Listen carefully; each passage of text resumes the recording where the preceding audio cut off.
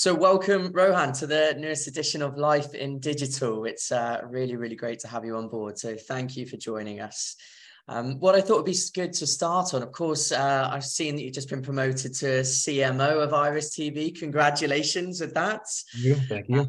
Yeah, really exciting news. So look, I'd love to find out, of course, a little bit about that, but a little bit about you and your background, and of course, Iris TV. Do you mind running our listeners through that? Of course, and thank you so much for having me. It's a pleasure to be here. As the CMO of Iris TV, I lead our global marketing endeavors. Our responsibilities include formulating and implementing our company's marketing strategy, fostering our customer acquisition and revenue growth, and of course, strengthening our brand's reputation in the market. Prior to joining Iris TV, I've always been fascinated by that intersection of technology and media.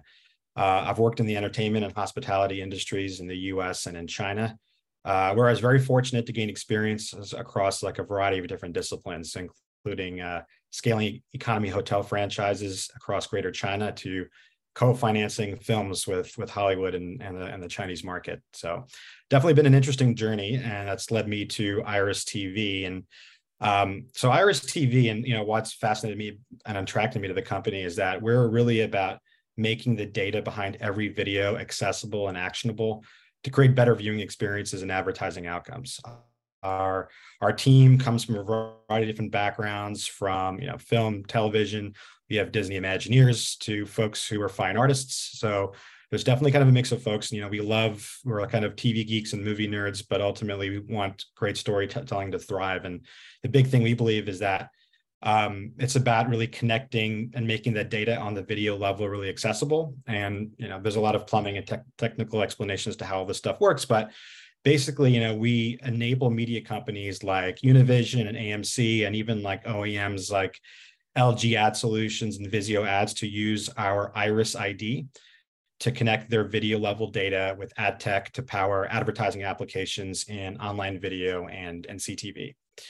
And these applications include what we call video level contextual and brand suitability targeting, as well as post-campaign reporting. Yeah. And you know what, the technology looks fantastic, but very interested by your background. Was it working, with Hollywood in China? Was that right? Or for Hollywood productions in China, all the way now to ad tech and into the CTV and the measurement space? It's incredible, really. That's some perspective for sure. Yeah, I bet. Well, that's a great journey. Well, one thing obviously you mentioned there was that Iris ID, and something I've been reading a lot up about. So it'd be great if you wouldn't mind just telling us a bit about that and how that maybe does enable brands, of course, to better enhance their campaigns. Sure, yeah. So the Iris ID is a content identifier. So most people think of an ID, they think of a people-based signal, but this is a content signal, and it enables data solutions and currencies that are typically used in display in YouTube now access video and CTV for the first time. So another way to think of it is like, consider this like a hashed version of what a page URL was in display advertising or in YouTube. And what we're really trying to do with the Iris ID is like solving the transparency and brand suitability problems in streaming by providing buyers access to enriched video level data for targeting, and then program level information for reporting. So the Iris ID, because it's such a fragmented and complex ad ecosystem, it provides a common data signal across supply partners, and it really makes it easier for advertisers to scale media buying and streaming. It also allows buyers, like I said, to bring those brand suitability and contextual currencies from one programmatic activation to now CTV and video.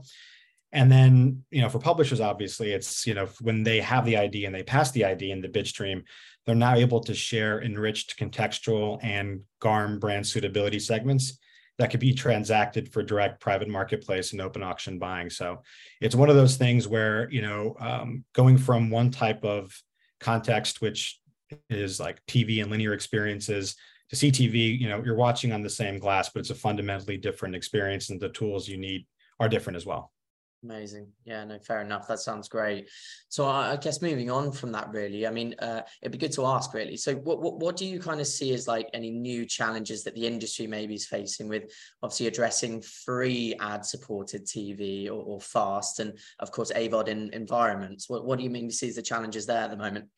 Yeah, no, good question. I think also fundamentally, it's like, just taking a step back to think about the differences of the experience, right? So it's important to understand the nature of the medium. So TV is a one-to-many medium, whereas CTV is, or advanced TV, or however we want to call this new way of experiencing content, is one-to-one, like digital. In TV, there in a day, there's like thousands of ad placements. In digital and streaming connected TV, there are billions. So CTV is not appointment viewing, right? It's we all know what it feels like. We spend way too much time agonizing over what show to watch. And we do this because we're motivated by our mood and mindset in that moment. And in those moments, we are presented with ads. And unfortunately, as we all know, that ad experience is not always enjoyable. We see repeated, irrelevant, unsuitable placements. And I think a big reason for this is that complexity and fragmentation of the entire supply chain. So as more streaming channels and platforms emerge and there are more nodes in this distribution link, it's really harder for brands to reach their target audiences effectively and efficiently. So some of this we've seen play out in some unfortunate brand safety fails. Gum released a study a few months ago that revealed that something like 20% of ad breaks in Fast and AVOD had problematic ads in children's content, including ads for alcohol and gambling. And while it's never a good idea to show alcohol to kids, it's also a waste of money. So this has become even more pronounced as we see the increasing number of environments where various sources of content can be seen and distributed. So like I said earlier, right, this requires a more sophisticated approach. So take into account the content diversity, the user experiences, the ad format capabilities, and adherence to guidelines. So traditionally in linear, advertisers have had a level of transparency called program level. Like program level information is like show, episode, whereas in CTV, that level of transparency is like really not possible due to the business, their technological and some privacy headwinds, which we probably can get to later. But honestly, it's also not desirable if you're doing something that's a one-to-one experience. Like viewers are motivated by mood and mindset when watching. Like it's a lot more important for advertisers to know what the show is about than it is to know what the show's name is. People are not watching the same show at 9 p.m. on a Thursday. So our journey to content is different. So it really is important for them to like really think about, our preconceived notions and our conventional wisdom when approaching, investment in CTV, specifically when you're dealing with challenges of like infrastructure, business, and user experience. Yeah, absolutely. And 20% is a staggering number. I guess one in 5 ads not being appropriate. I mean, that's a lot. I know. And it's one of those things probably because it's unlike the thing when we saw the Applebee's ad that came on CNN during the, start of the Ukraine war. A lot of these experiences are not witnessed by everybody at the same time, but they are witnessed by everybody individually. So we all probably have that anecdotal feeling of our kind of angst when it comes to, having unlimited choice to finally watch all the shows we want when we want to watch them. But the cost, right, is like it's an ad experience that can potentially, diminish our enjoyment of the show and potentially influence how we feel about the brand because of those, of that fragmentation and those challenges of reaching people in those right moments. Yeah, exactly. No, of course. All right. Well, thank you for running us through then. I guess like moving on really from there. So obviously consumer privacy is a very, very hot topic at the moment. It'd be good to understand your thoughts on, how can marketers obviously still deliver quality ads, of course, but with better targeting within that, without violating that consumer privacy. What are your thoughts there? Yeah, I mean, building off kind of like the last point, as a marketer myself, right, I'm always trying to reach people. And because of the issues of transparency, it's really hard to find them at the right place. So, as I look to invest, and as I'm sure my peers as well, like content transparency is a license to spend. And when more marketers can align their ads in contextually relevant and brand suitable environments, they can reach viewers in the moments that matter. So one of the things, right, contextual, there are no real privacy concerns as it's a content-based targeting as opposed to a people-based targeting. Obviously, I think it's different from contextual as it's been previously understood, which is like, posting an ad for a computer on a tech blog. But now, because we're able to like understand more about what content's about and really kind of diving into the topical natures of things, we are able to now, extract that information and pass that so that could be activated and action at scale. And the way we believe that this is best way to come to fruition is through like a vehicle, like a content ID. And at Iris TV and the Iris ID, we've found a way to securely share what publishers are trying to share and make it actionable to advertisers. So without this, you really can't target brand suitable video accurately at scale and comply with things like COPPA and VIPA because, at the core of it, it's right being able to find the right viewers. But if you're having access to what they're watching and who they are, that's problematic. So in many ways, we are what we watch, and it reflects, it's an identity signal in many ways. It's identity really is like context over time. We can say to the world what our favorite movie is, like Lawrence of Arabia or Dr. Zhivago, but many of us have a queue of The Office playing nonstop, right? And it's maybe a better reflection of how we feel, is to kind of maybe key in onto like what we're trying to watch and what makes us feel who we are. And sometimes that changes, right? It's just because, we've had a purchase history doesn't mean that's how I feel now. And especially if we're doing something on a shared screen and a shared device where there are many people in the household, right? So it's a really good signal to just now trying to find people in a privacy first way that is something that we're all kind of like, adopting as the modus operandi moving forward. Like we all know what ask app not to track is, and becoming more literate in terms of getting that update that says on our browser about, opting out and essential. And I never knew how much I knew about privacy just through being a consumer, even though I work in this space. Yeah, absolutely. And you must have my Netflix data somewhere if you're talking about having The Office on repeat. I think it's 5th time through now. So I understand the troubles there. All right, well, let's move on, I guess, to what probably the hottest topic spoken about at the moment. And it would be good to get your opinion on this. I know we've had a couple previous guests on our podcast thoughts. So when it comes to AI, of course, like what's your opinion on how that maybe will impact the advertising industry and, of course, the streaming ecosystem? Right. No, really good question. So, while identity signals and streaming are losing fidelity due to, business, technological, and some of those regulatory reasons, marketers still need to reach, relevant consumers watching CTV. And while identity is not going away, many of you have revisited contextual as an alternative to kind of boost that signal. So what's remarkable about the advancements in AI is we've all kind of viscerally seen, but is the ability to really know what a story is about, kind of going back to that first point, right? And like for the longest time, that information about sight, sound, and motion has not really been accessible. And we all know it's greater than the sum of its parts, right? Just because if you'll watch a movie like Rambo and versus an actual, war scene from Myanmar, there's a difference to it. But to many other people, the feeling of seeing those things can be very similar. So being able to really know what something is about is important. And it's finally made like those content signals extractable and kind of a window into consumers' minds. So what we've seen, especially with the folks we've been able to work with, is that frame by frame analysis really makes it possible to extract, context beyond just the standard categories, but getting into that brand suitability, right? That difference between like the Bad News Bears from 1976, where there's like racial, ethnic slurs, the coaches drinking beer with the kids in the dugout. I love that movie, by the way, but it's different from The Sandlot, right? Which is like widely considered family friendly, and but they're both rated PG, they're both comedy, and they're both family. So if you see that data just extracted on its own without any of the understanding of like the real, the story, it kind of loses its ability to be useful for you. So that's what's been really interesting. So, AI is extracting sentiment, emotion, and there's been a lot of studies that show that emotionally being resonant has a huge impact on your perception of a brand, especially if it's in the right place in the right time. So the fact that this is not like futurism, this is here and it's now. And the challenge has always been trying to bring these things out of the lab and scaling them so they're actually useful for both sides of the market, publishers and advertisers. So that's why with our approach with the Iris ID, being able to connect that publisher data and take that to the companies like GumGum, Oracle, Pixability, Silverpush, Curve, you name it. We work with all these different companies. Like we're not the currency, we're not the point solution, but our job is to be able to connect and plumb all the data from the publisher so that these companies can now access it, use their particular flavor of AI to really help us understand what stuff is really about. And then from there, they send that information back to us and we append those unique segments to that ID, which then can be activated and passed in the bid stream.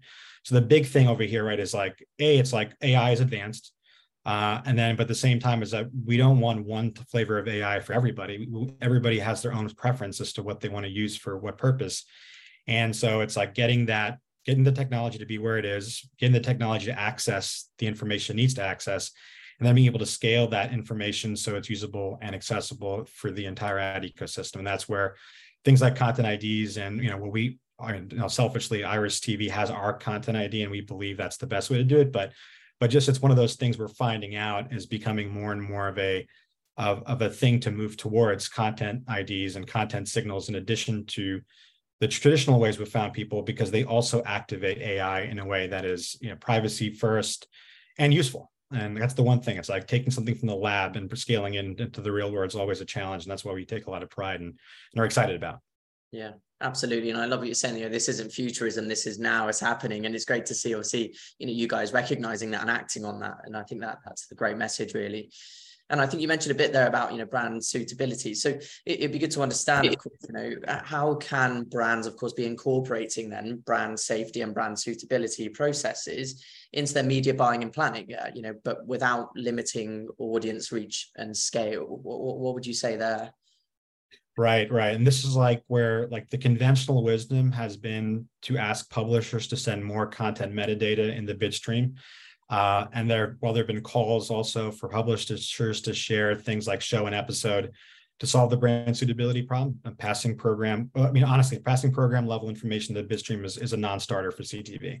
I think there's always been like I said before, right? When you're dealing with appointment viewing, knowing the show, these negotiations are often done upfronts is important, because all the scale at certain times are happening on that live event. But when things are kind of happening on demand and you're seeing those billions of experiences, but experienced by individuals instead of everybody at the same time, it really makes things a challenge, right? So, content owners are rightfully concerned about things like cherry picking and data leakage. And now with all the issues about, privacy, navigating, existing and then forthcoming regulations is always going to be challenging. So, but that said, even if publishers and even if VPPA and these rules allowed publishers to share that program level information, it really wouldn't be sufficient to determine brand safety and brand suitability, let alone in 100 milliseconds, right? Especially if you're activating programmatically. So, sending more information, there's just too much subjectivity and inconsistency. Like what I think is a comedy versus somebody else thinks is entertainment can be widely different. So even if we're all following the exact same taxonomy, sharing, it's not about sharing more keywords. It just makes the problem worse. You really have to watch the content, to actually know what it's about. And it's kind of a strange concept, to think about, right? It's like we're asking for James Webb telescope level of resolution to saying that's kind of the only way to do it. And, binoculars are not good enough. So it's like getting over that hump of saying some data is better than no data. And it's it's truly, you really need to have all the information to make decisions. And that's one of the biggest challenges that hasn't been available until now. So I think, it's important for brands and agencies to ask their partners, especially if their solutions are using AI or they're being used for targeting, reporting, and planning, is their access to video level data. That's the signal to say that your solution's watching it, knows what it's about, and knows what's relevant for my audience and my brand. So things like Charmin can now more likely would probably prefer to target Elf, whereas FanDuel might prefer to target the Wolf of Wall Street, right? And that's the kind of things where you can align to the feeling, the sentiment, and your audience in a way that's probably going to be beneficial. So, brand safety has, traditionally been about making sure my stuff is not on IVT or fraud, and then getting into the binary of the absolutely worst case scenario. But I think most of us live on those margins of suitability, where it's really about being in the right place at the right time. So I think that's kind of the exciting part, is that having access to information at the video level, being able to use these tools, and then being able to activate them is, one of the things that we're excited about. Yeah, absolutely. And it sounds exciting for sure. And I think it's been really interesting to hear about your thoughts, obviously, with Iris TV and Iris ID and how that really comes into play here. I think it'd be great if we could finish up just with a couple last questions, really, about what you're thinking about where we're going now. And of course, look, we're entering the second half here of 2023. So it'd be good to see, how do you see, of course, the industry evolving as we do get towards the end of the year now? What are next steps really that you're seeing? Yeah, I think we're moving with greater urgency towards signal standardization, and as eyeballs and investments start streaming continues to pour in, right? Especially now with the political season underway, there is a much higher bar now and a desire to reach the right people in the right context. We're definitely dealing with more polarizing topics, challenges, which to our experiences. So I think queuing in on content signals, finding ways to standardize them is definitely becoming more urgent. And, I definitely expect to see more partnerships and integrations that enable more precise planning, targeting, and measurement, especially in CTV, as we're more seeing how those things play out. I mean, we've seen those highlights of, whether it's like Netflix, putting $1 million, CVs for AI specialists, right? There's definitely going to be more of that stuff happening for sure. But being able to take that data and standardize it so it's useful is going to be a big thing. And we're definitely seeing more and more folks looking at that as a way for them to, activate their technologies at scale. Mm-hmm. Yeah, I know it's going to be interesting. It's crazy we're talking already about the end of the year as well, but it'll be here sooner rather than later. And I guess maybe thinking a little bit ahead from that now then, Rohan, I guess, looking into our crystal ball here, where do you see the state of advertising and streaming in the next few years, maybe? Where do we get to there?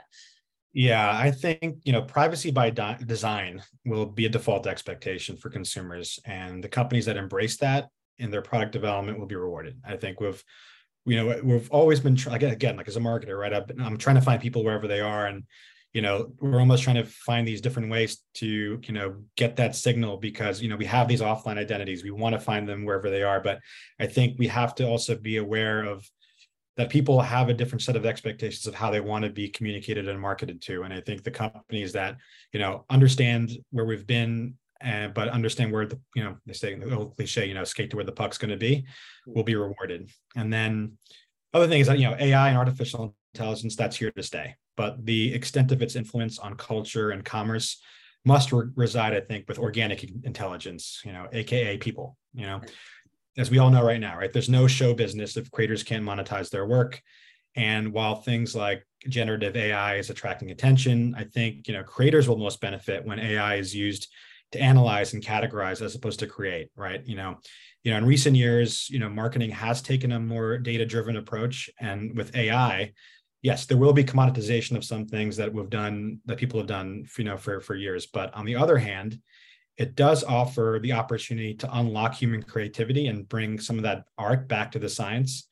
And, I think this is liberating in many ways, right? It's like the feeling that can come with, allowing humans to do what they do best and let machines automate the rest. There is some things that, will be a challenge, but ultimately, when we incorporate these tools so that we can more effectively reach consumers in the moments that matter, right? And that's kind of where we're hoping to, as consumers, as storytellers, of all shapes and sizes, right? Whether your story is a show or your story is a brand. I think the use of these innovations shouldn't be feared, but embraced. But I think it really does unlock the human spirit and our ability to kind of reach people in any way possible. I mean, a lot of us in this profession, like, we didn't necessarily come in to become super literate in data, how data flows through the internet, but we've come into it, but this kind of gives us an opportunity, right, to really do the things that make us unique. And that's about reaching people, especially now that we're in such a remote, world, right? Whether it's through work, whether it's through, our friendships and how we communicate with each other. It's like bringing those connections, those human connections, are going to be really important. And ironically, it might be AI that kind of brings us there. Yeah, that's it. I like that. As AI will unlock the obviously creativity that humans can bring to it rather than replace, of course. I think it's nice to sing that way. And I'll definitely be stealing the organic intelligence phrase you've got there. I quite like that one. No, this is really interesting, and it's great to get your take on it, Rohan. And look, I think it's best to end it there. So look, I just wanted to thank you so much for your time, of course. It's been great hearing about obviously you and your journey, but especially about Iris TV and the capabilities that technology is bringing to the market. So Rohan, it's been great to have you here on the Life in Digital podcast. So thank you very much. Thank you so much. Really appreciate it, Daniel. No problem.